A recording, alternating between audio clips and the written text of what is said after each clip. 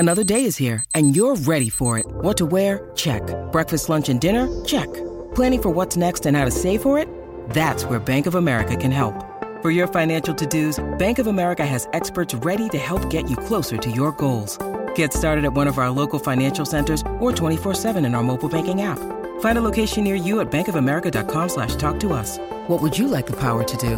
Mobile banking requires downloading the app and is only available for select devices. Message and data rates may apply. Bank of America N.A., member FDIC.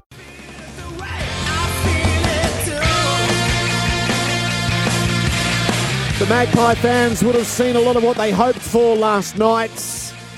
Essendon fans might have turned up with a sense of dread, and that was realised within 15 minutes. A shockingly lopsided Friday night, and that does tell the tale of two teams headed in different directions. Essendon's season is over. Collingwood are tuning up for the qualifying final. This is crunch time for the Berwick Motor Group. Visit Berwick GWM Haval and test drive the GWM Cannon CC, part of the Berwick Motor Group, and Azito, powering DIYers all day, every day at Bunnings. Gerard Waitley, Luke Hodges with me. Hello, Hodgie. Morning, Gerard. It was I think everyone knew the result of last night, what was going to happen when you saw the ins and outs from an Essendon team that lost by 120-odd points the week before, and then they probably had 8 or 9 of their best 22 out. So there was no surprise at the score, but I guess if you're a Collingwood supporter, a Collingwood player or coach, you're sitting here going, we've done what we needed to. We've finished on top of the ladder, we ticked the box, and we got through unscathed with not many injuries. Elliott obviously got subbed, but I don't think that's a concern, and they'll be having a relaxing beer today and just looking at the finals in a couple of weeks. Dermot Burton, welcome. Good morning. Yeah, the result we all thought we were going to get last night. But first of all, I'm in a glowing mood this morning, and that is my faith in humanity's been restored. Numbnuts here left his wallet on the top of a petrol bowser. It got handed in. And that stuff inside it that the governments don't like you using, cash, was all there. Cash, there. Do you still carry cash? No one carries cash anymore. Well, I like to. You're a little bit mysterious if you go to hand over cash. Where are you from? So, no, it was all there. Not that there was that much of it, but how good is it? How good a public to actually be so honest? I mean, people doing it tough out there. I mean, admittedly, it was at Costco. If I leave that on the floor at Frankston, I'm probably thinking people will laugh at me and say, you deserve your right whack, numbnuts. But no, I'm in a glowing mood. How good is that? That's a win. I'm tipping it was a Hawthorn supporter. If it had been an Essendon supporter, that would have been thrown in the bin, cash and credit cards taken. I'm tipping it might have something to do with the cameras that are above the petrol barrels. If you're a Collingwood fan, are you glowing today, or are you just sitting the slight rider that they didn't face any competition last night? You are content that you're moving in the right direction. If they were the Collingwood of 6 weeks ago, we would have got 4 quarters of the first quarter. But they showed us that they're capable. The capabilities are there to run, gun and destroy a team in quick time. Thereafter, it turned into a dour struggle. 3-8 after quarter time. So, yeah, the better team was, you pulled away after quarter time, but the first team of the first quarter of Collingwood monstered Essendon like they should have. Tom Morris rounds out our foursome today. Hello to you, Tom. G'day, Jared. Well done, Derm and Hodgie. I've got to say, when the AFL fixtured this game 19 days ago, they would have desperately hoped that Essendon were playing this match to play finals. And then they lost against GWS, so that was out of reach. And really from the first quarter last night, it was game over. So there's a lot of implications for the Bombers, implications for Collingwood on the positive side when they're going to play in finals, and also Darcy Moore and Nick Dacos back. So they're well positioned now. Essendon's collapse is interesting, as they were 5th after round 17. Their supporters were being told to clear the decks for September. They were being forecast to finally break that finals drought. And some were even suggesting they could make a run at the top 4. And the worst read of the year was that Essendon had this soft draw. Then they went to Geelong and they got annihilated. And really, the rot set in. 77 points Geelong, 41 points the Bulldogs, 2 points against Sydney. That flattered to deceive because they were a mile back in that last quarter. They struggled to beat West Coast and North Melbourne, which did suggest where they were. Yeah. And then 126 points against the Giants and 70 points against Collingwood. They backed out of the season badly. Yeah, they did. But I think if you sit back now and go, when they appointed Brad Scott and said, we're going to be sitting 10th after our last game, and there's obviously more games to come this round, they'll be sitting there going, we've had an okay season. We've had a pretty consistent season. There's no way they would have thought they would have been fighting for finals in Brad Scott's first year. They started the season really well, and fatigue hit them. And I'm not sure whether it's the pre-season, how hard they ran him into the ground over the pre-season, but fatigue hit them late, injuries hit them late. But all in all, I think Scott will be sitting back going, even though the last 6 weeks was awful, he's got a lot to build on. He spoke last night that he's got a clear focus on what he wants to set players, and that's never a great sign when a coach says he now can control their off-season, which means you'll come back fit. If you're not fit, you're in fat club effectively, what it used to be for us. You've got to be doing more work. He wants to build a team that he can chop and change and not going to run out of legs the last 6 weeks. So if I was an Essendon supporter, there's so many positive signs. Frustrating the last 5 or 6 weeks, but if they're looking optimistic towards the future, I think they'll have a smile on their face. The issue for him, though, to face is that for a protracted period of time at the start of the season, he saw evidence that they can mix it. For over, what was it, did you say 15 weeks? 17. They were fifth after 17 rounds. 17 weeks is a pretty good snapshot. You've played all the league. You've played everybody at least once, bar one or two. So it's a really good snapshot that you are capable. And yes, fatigue hit them. We saw that game on a Friday night. It was against the Dogs, I think. And you could just see them. And we called it halfway through the third quarter. They are flagging, and they were still in the game, but you could see they were going out the back door. From that moment on, they've had no zest about them in reality. But if you were a Don's person in the hierarchy, you have got evidence that you're capable. So to fall away as badly as they have is pretty damning. Does that come down to the mental side of things? Because around All that plays in. As a player, a 23-game season is long, so you fatigue. Everyone fatigues, whether you're on top of the ladder or down the bottom. You're going to fatigue. But as soon as that man between your ears tells you, I am starting to get tired, I am starting to get sore, and Brad Scott come out and said about round 17, 18 that we're looking fatigue, we're tired. The extra, he spoke about the Adelaide round, gather round, that's an extra game of fatigue on for the players. If I'm a player and I'm feeling sore and my coach is giving me an out, all of a sudden you're starting to tell yourself, well, I don't have to do that. I am a little bit. And people sitting there going, surely you don't think like that. Players do. What if you're a 150-game player, though? But that's the thing is, if your coach is giving you an out, saying, oh, we're fatigued, we're tired. Like that, if you look at Merritt and if you look at Parrish, they still had impact last night. They still got plenty of the ball. I'm agreeing with you. I'm just trying to give you the opposite. But if you've actually had 8 seasons in the system, you would think that your coach is not talking about you. Well, he said as a group. So Yeah, as soon as he says we look encompasses tired, but that's everything. If that's one person who doesn't make that contest, it feeds onto the next Well, you person. would. I mean, if it was you, if your coach said that, you would emotionally think to yourself, well, that's not me. No, I'll still lead them. If your body's sore, you tell yourself all season, I'm fine. As soon as you get given an out, oh, hang on, maybe I am a little bit sore. We actually discussed this last night as well and said, yeah, he gave them an out. So that's the thing. We're on the same page, but I'm trying to drill into the individual who is a gun, who has played but name 8 the game. seasons and knows his craft. He doesn't allow himself to feel tired. But what I'm saying is they don't have. It's not a gun midfield. Yes, they've got some really good players, but they don't have that team that have mentally strength that have pushed through into September. They've got to the 1st of September and gone, I'm on holidays, I'm going to Bali. They started looking at that 5 weeks ago as soon as they were given an out about, I'm fatigued, I'm tired, I don't have to do that. We've only got 5 games left. That's how they played. So you reckon, I'm just, as I say, playing the devil's advocate, do you think Merritt and Parrish, Laverde, do you reckon these blokes thought, I've got an out?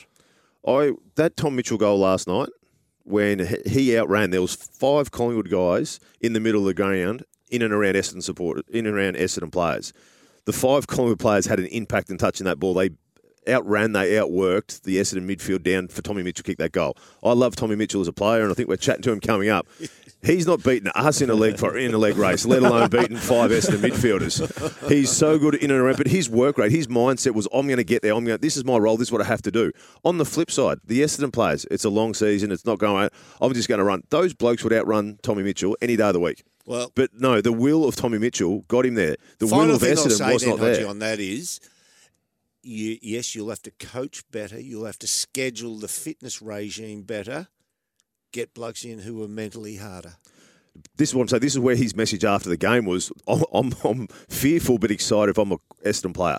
Because Scotty last night was, when we come back at pre-season, I'm setting targets.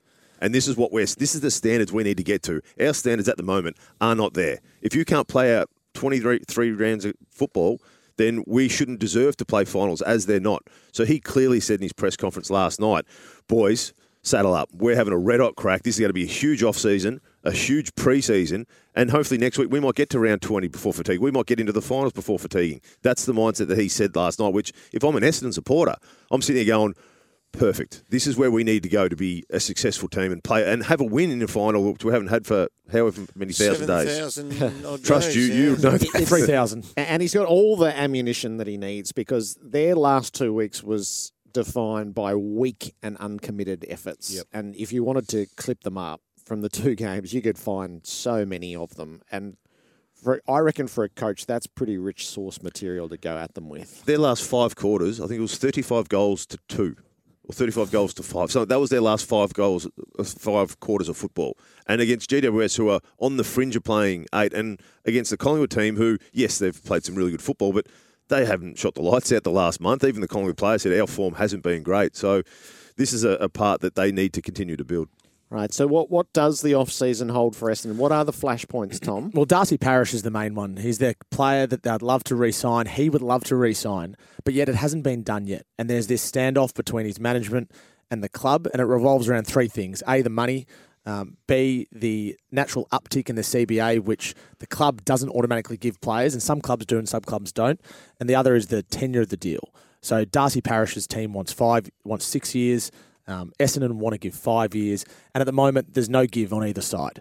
So until there is, this deal won't be getting done. And then other clubs, he's 26, and he's finished second in the best and fairest once. He was All-Australian, and he's had an injury-troubled year this year. So he's the main one.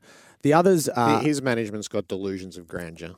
You think he's not worth 6 years? No, absolutely not. What's the tangible difference between 5 years and 6 years if you want to stay at the club that you were drafted to? That's right. I reckon 5 years is a generous. Oh, really? Yeah. He's a nice player. I'm not so sure 5 years is going to work into it, or 6 years. Well, 6 years would, because that'll be probably close to the end. 5 years leaves him with 1 or 2 years at the end, and he will be bargain basement price when he's 31. When he's 31. Whereas if he did a 3-year deal now, I know players love security, but if he did 3 years and had 3 very good years, he could get another 3 years. Mm. So it's kind of a weird... But they say this is his big contract. It's very normal now that at the age of 26, as he is, you sign your big contract. But it's not for everyone. Like, those tenures are for Oliver and Petrarca, who are in Brownlow medal contention. Well, they got 7. They are for dominant key forwards like Charlie Curnow and the theory of Harry Mackay, which it's not for run-of-the-mill good midfielders. So Zach Merritt got 6. And he's the captain. He's the captain. The big difference between the captain and the other guy in Harry the midfield. Himmelberg, key position player, got 6 at GWS. Different market. Jack Steele got 5 at St Kilda. Captain. Yeah. So that's probably the level, isn't it? There's a status that Parish doesn't measure up to. Mm. How many years would you have said that he has played as an elite midfielder in the AFL? Probably... 3. Well, three's a stretch. I reckon 1.5. Yep. There's the 1 year where he polled really well, and it's like, oh, hang on, he's got some touch, but he's not a bloke that you build your club around. He's a polished player on the top. And that's where, as far as giving a 5, I think 5's very generous. 6, if I was this, I wouldn't be signing him on a 6-year deal because he hasn't played consistent, dominant football enough to, as you said, to put into the Petrarca, to put into the Oliver status. He's still building, and his next 3 years might be his best 3 years. But take your 5 years at the club who are offering you some good coin. Hopefully you're going to be a leader there to build, and then they can use other money around to bring people in to help you succeed and play in September. This is where I think the market... He's not elite. He's very good, but there's a lot of very good midfielders. I mean, if you listed up the true midfielders in the AFL, where would he rank? He's not in the best 18, like one from each club. No. He's not in the top... Is he in the top 3 of their club? You've got Merritt. Is Shield, if he's up and firing, he's been injury prone? Darcy Parish is more reliable than Shield now. I'm saying if he's up and firing. Winner. I just think managers, you can sign the wrong contract for your player and you can put them in the wrong circumstance. And I truly believe they're putting Darcy Parish in the wrong circumstance here. So if he goes, he'll be worth band 1 compensation, and that will give Essendon 2 picks in the first round for the first time since 2020. Would you think? I'd be on my knees praying that he left. Would you think? That's a visual. Would you think that some other team would offer him a 6-year, $750,000 contract? I don't know that for a fact. I don't know, but the market. Unless he wants to go back down the bottom of the ladder. Yeah. After what he's been through at Essendon, I think Scotty's. We've showed a bit early in the season, as we just spoke about. We've got a lot of upside. We've got a lot of salary cap room to bring people in. There. They could slide backwards next year. I know, but if he's looking as a player to see what they've grown, to see how they spoke about Scotty coming in, what they did the first 17 rounds, you're sitting there going, I can see a future at this football club. The only team that's going to offer him a 6-year, $750,000 deal is a team that's down the bottom and struggling to get back up. Like a West Coast type. Exactly right. And does he want to go over there and play for 5 years over there and be, where are we? What are we doing? And it's not like Essendon don't have money. You speak to other clubs and managers. I hate using this term, but they have a war chest. They have a lot of money to spend, and they're just choosing not to spend it on Darcy Parish. They'd prefer to spend it on getting Ben Mackay into the club or keeping Brandon Zerk-Thatcher, which I don't think is going to happen. So they have other areas, and Darcy Parish isn't their priority. Here we go. If I've played at a football club and you said the team that he got drafted to, Derm, you said stay there and sign on there. If I've had no final success in how many years has he played now? Well, he's 8. He's a free agent. He's had no success in 8 years. No success in 8 years. I'd be giving up a little bit of money to have other people in and around me to help grow and actually play finals, have success, and try and grow to maybe playing a premiership before he's finished in his 5 or 6 years. But if he's going to go and take every cent that he needs, they're not going to get the people around him to help him have success. And it was particularly jarring last night, Jared, because it was his 150th game. So he was up in lights, he was on the banner, he was on their social media accounts. Congratulations, Darcy Parish, 150. But with a little asterisk, is he staying or is he going? And at the moment, there's no movement on either side. What was the wash-up for Collingwood out of the night? Well, Collingwood, first of all, Elliott will be okay. That's just a corky to his glute, as we mentioned earlier. Collingwood are looking ahead to their likely Thursday night final in qualifying final week. So that will be at the MCG. The expectation is at AFL House and also the Magpies that will be played on Thursday night, which will then allow them, if they lost, to play against the winner of 5v8 with a longer break than next week. And that is a slight shift from last year, but there's reasons why that is the case. The other thing for Collingwood is they're waiting on Darcy Moore, who trained yesterday. He trained really well, and he'll be fit for week 1 of finals. And the AFL program has a 4-day break now. They'll come back, they'll train all through the week and through next weekend. And Nick Dacos won't play week 1 of finals, but if they did lose, they do expect him to be available for week 2 of finals and certainly a prelim final. So that's good news for them.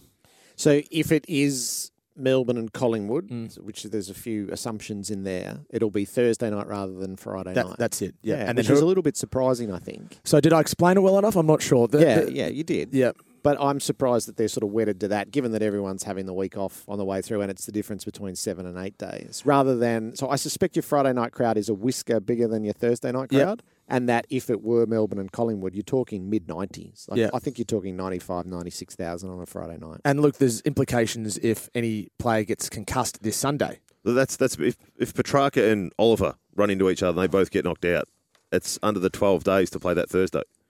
So do they have the flexibility to move it to the Friday or not? I don't know the answer to that. Well, they could, but then they'd be sacrificing if Collingwood lost a 7-day break via an 8-day break against Carlton if they win that. I think that's not final. as big a deal, considering they've just come off a bye. A 7-day break compared to an 8-day break isn't a big issue, I don't think, especially after they've had a weekend off. Yeah. If it's at the end of the season or you didn't have that bye, yep, fair enough, that might be into consideration. But the big thing is, I think the AFL will be hoping that no one from Melbourne, no big name from Melbourne, gets concussed, because then that's going to be an uproar if they've locked in the Collingwood-Melbourne game on a Thursday night and an Oliver or a Petrarca or a Maxi Gawn can't play. Yeah, where it felt more naturally suited on a Friday night. So in the list of what you needed to see out of Collingwood last night, did you get it?